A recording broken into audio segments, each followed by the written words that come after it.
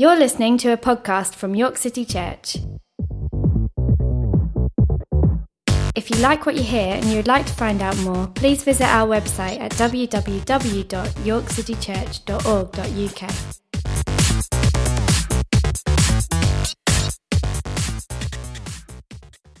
So a big welcome to you if you are joining us this morning for the first time. You're actually finding us in the middle of what is 100 days of prayer for us as a community. I think we're on day 24 is what I've worked out so far. So we're about a quarter of the way through. And yeah, we're teaching on the Lord's Prayer as part of this season on a Sunday morning. And I guess I hope that you are finding this time stretching, challenging, faith-building, both individually but also sort of corporately together, that we are being built up as God's people. And so we arrive today at what is one of the more challenging lines, definitely, of the Lord's Prayer. And there's a couple of different versions of this. You might know it a bit like this, the kind of terminology around sins. Forgive us our sins. This is from Luke. For we also forgive everyone who sins against us. And there's also a version in Matthew which references this word debts. Forgive our debts as we also have forgiven our debtors. Now, sort of for the purposes of today, we're going to go a bit deeper into the word debts, not until later on, but I'm kind of going to bounce off a little bit more of this version, essentially. So from the outset of today, I recognise that talking about forgiveness may bring up stuff for you this morning. We've all got stuff when it comes to this topic matter, and I want to acknowledge that some of us may have experienced deep pain, and I don't want to skirt over this. And I want to tell you, and I think God's already been speaking to us this morning, that God deeply cares for you if you are coming and reflecting on this topic in this place, and he wants to gently do good to you this morning and restore you. But also for the purposes of our time today, he wants us to grapple with this stuff not just individually, but I believe corporately. And together, I want to ask us as a community to look at what does it mean to grow in praying this prayer together in the way that Jesus has designed it to be. Forgive us our debts as we also have forgiven our debtors. So how does this prayer enable us as a community to grow in being a people who have been forgiven and are able to forgive? So Augustine once referred to this prayer as the terrible petition. And it is a bit like that. It is the only line in the Lord's Prayer that basically assumes and commits us to action at the same time we're asking God for something. So we're asking him to forgive us, but it's also assuming that we will forgive others. So there's this sense that your prayer life and then the rawness of your actual life sort of rub together, and it feels a little bit uncomfortable at times. There's this kind of relationship between this prayer and the way it needs to be prayed that makes it so challenging.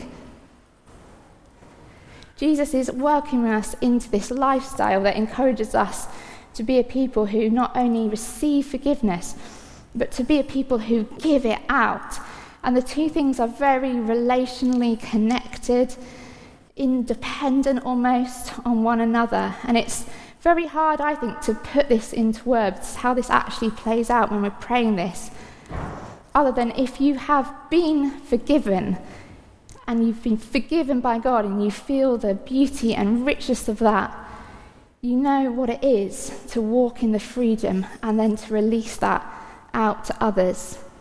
So this is really about a lived relational experience of knowing the grace of Jesus and being able to walk out of that. So Tom Wright says this: it is our birthright as the followers of Jesus to breathe in true divine forgiveness day by day as the cool, clear air which our spiritual lungs need. And once we start inhaling God's fresh air, there's a good chance that we will start to breathe it out too. As we learn what it is like to be forgiven, we begin to discover that it is possible and indeed joyful to forgive others. So today we're going to look at 7 things that basically I think we can muse on and we learn about as we pray this prayer together. So the first being a very obvious one, which is this: we recognise our need. So when you start to kind of get through the Lord's Prayer, maybe you've sometimes prayed this at home and you go through it, you're sort of meandering through and it all is good, it makes sense, and then you get to this bit and it's a bit of a gear change. I don't know what your tendency is when you come to confession, when it comes to sin. Maybe you're sort of wheeling out that portable confession booth and you're wailing and you feel remorseful and you're, maybe Alan's appearing behind the curtain, like waving the incense, trying to get rid of your sin and whatever goes on in your mind, your head. But in all seriousness, when it comes to confession, we can get really meticulous about it. We can get really kind of heavy. We can get left with this sense of insufficiency and failure. And then there might be some of us on the other end of the spectrum where we don't actually do this. We don't actually recognise our sin, and we certainly don't want to linger in that place. So to ask to be forgiven starts with a place of recognition that we need it, to confess our need from the Lord Jesus to forgive us is humbling, and it cuts across our pride and it challenges our self-defensiveness. Our culture handles sin in a variety of different ways, actually, I think. On the one end, I think we find that sin is actually very trivialised in our society, that we have a very tolerant society, essentially, where, if stuff happens, just move on from it and get on with your life and have a good life, have a good time. And the truth that permeates here is essentially that we don't need God to forgive us, and therefore we don't need to forgive anybody else either. But then I also think we have quite a big narrative of shame in our society, where actually our culture can create figures of shame, the unforgivable sins, where people are bound by what they do. I want to suggest that neither of these are in line with the Lord's Prayer and how Jesus teaches us to pray. So what's your tendency when it comes to sin? Do you ignore it, justify it, laugh it off, or boast about it? Are you in danger of sometimes labelling it just as a personality clash or a difference of opinion? Or perhaps you're like that Pharisee who went into the temple to pray, so confident of their own devotion that he didn't actually need the mercy of the Lord Jesus at all. 1 John says that if we confess our sins, he is faithful and just and will forgive our sin and purify us from all unrighteousness.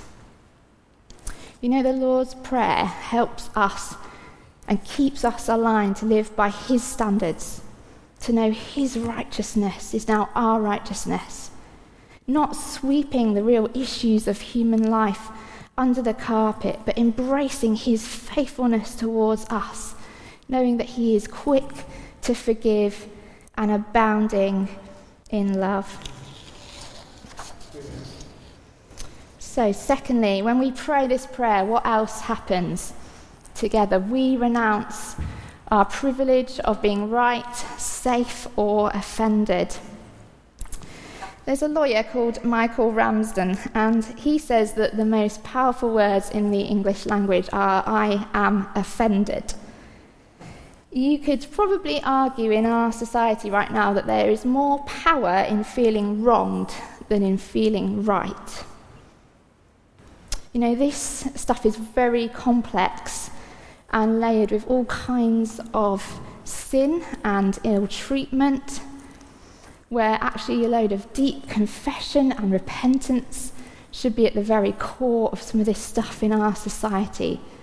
And I am in no means justifying any behaviour that works in such a way that causes this deep level of offence or pain or hurt, whether people realise they're doing this or not. But we all will, at times, feel a sense of safety, I think, in being the victim,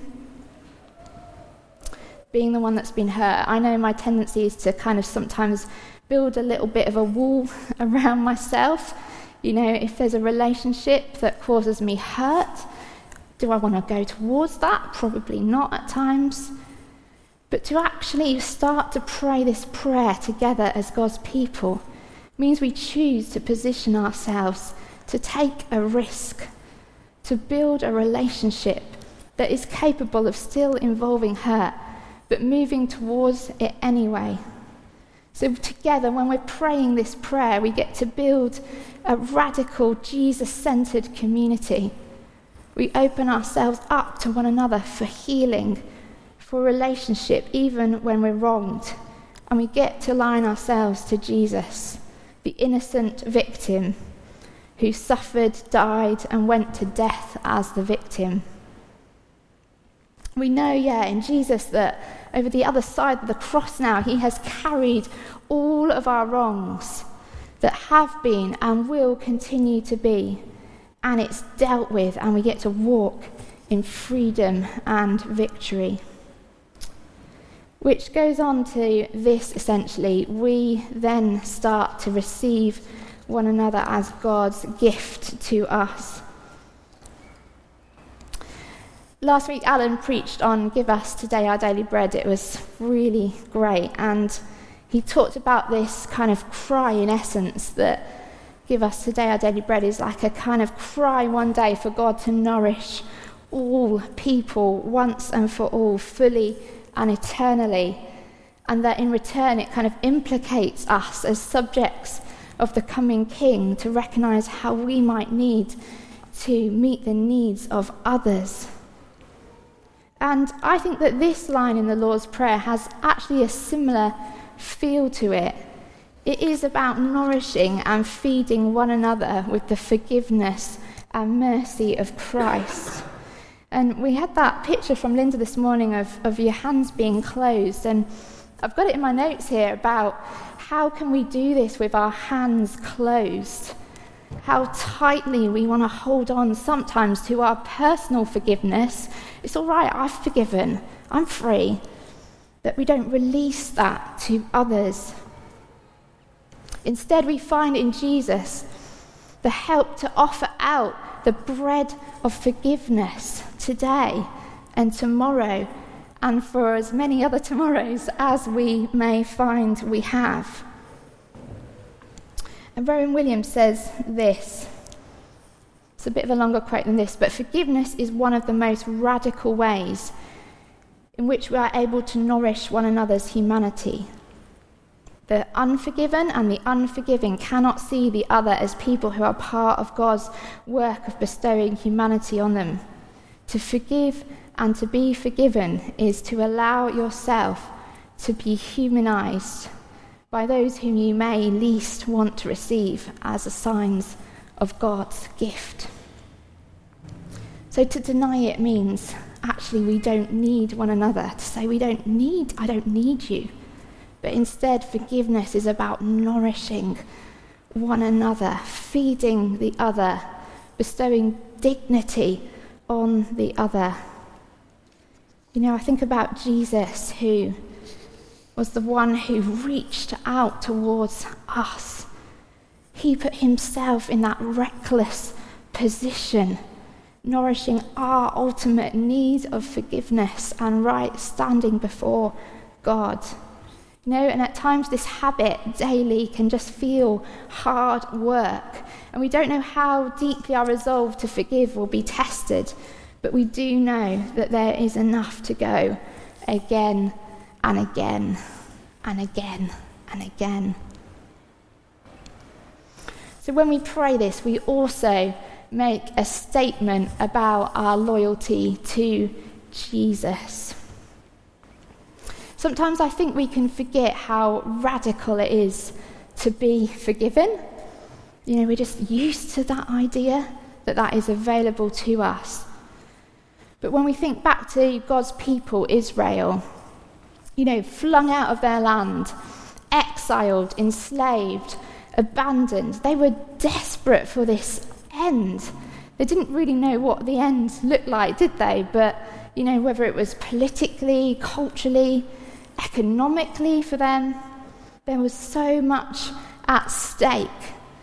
But the ultimate liberation was from their sins, their disobedience to God, their oppression that they faced was generation after generation because of the way they had sinned and ignored God.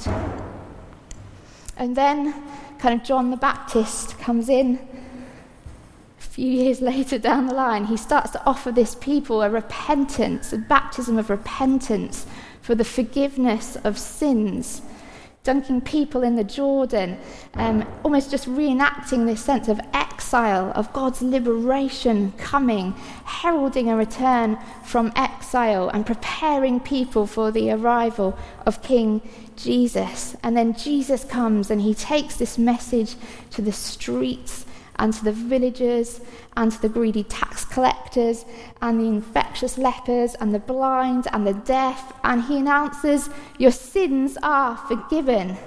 And it wasn't just that they were forgiven, there was liberation that had arrived. And then having received this, there was this sense that if they believed in Jesus and who he says he was, they would then practice this amongst themselves. And to not do so was basically saying, I don't believe this Jesus. And it would be a failure to grasp what was actually going on here. As we declare and announce our freedom from sin, and we practice it with one another, we are proclaiming together that Jesus is Lord. And we are submitting to him, and we are saying we have absolute confidence and certainty that he is our great liberator. And essentially living by this prayer is our confession of faith that there is no other Lord or King but him. We also, when we pray this, get to enter into the banquet of forgiveness. The bread of forgiveness, that daily thing, is like a feast. It is a banquet to be enjoyed together as God's people, a people embraced by Jesus, a people who have and get to have a meal prepared at his table, and a people who shockingly and undeservingly get to join in the party anyway.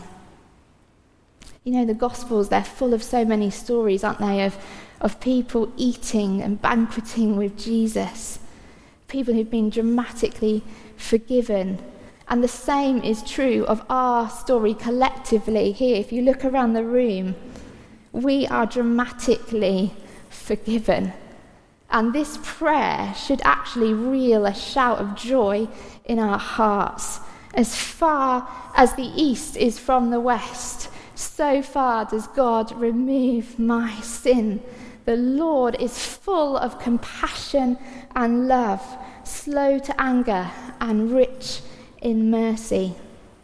So when we start to just practice this prayer, we will probably find ourselves increasingly persuaded that there is no other way. Here lies joy and freedom, and sometimes we even get to notice a sense of release. Even physically, we might notice a sense of release. The Psalms are just great for this. If you dip into the Psalms and you kind of maybe not feeling some of the joy and freedom of this stuff, have a look through the Psalms. There's almost like shouts of joy, of sins being forgiven. Blessed is he whose transgressions are forgiven, whose sins are covered. Blessed is the man whose sin the Lord does not count against him, and whose spirit is no deceit. Jesus has taken this stuff on the cross. It's dealt with. It's gone. And actually resisting the invitation of forgiveness will mean we are probably robbed of our full joy and freedom in Jesus. So let's not be like that older brother, in the story of the prodigal son, who's kind of curled up in the corner of the room watching the party going on. But let's dive into the joy and celebration of walking in this way. Next up, as we pray this, number 6, we get to declare that Jesus has the final say. Now, sometimes when it comes to forgiveness, I find the kinds of people and relationships that are hardest are the ones that are actually closest to us, yeah?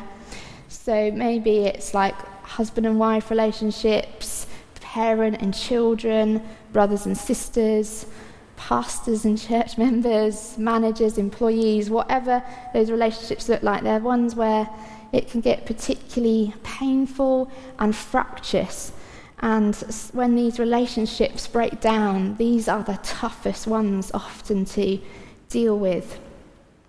And I don't want to downplay these kinds of things going on in our lives, because they're real and they're there. And Jesus doesn't either. But even in these deep, painful, fractious relational things, I think there's a call for us to participate in a greater sense of freedom. These are common places where wounds can occur, and we can actually end up blaming others for our sort of present condition. Maybe it goes like, because of you, I will never now feel good enough. I hate who I am, or I will never trust again. You've knocked my confidence. I can no longer be me around you. I came across this in my prep. The great challenge is to acknowledge our hurts and claim our true selves as being more than the result of what other people do to us. Only when we can claim our God-made selves as the true source of being will we be free to forgive those who have wounded us.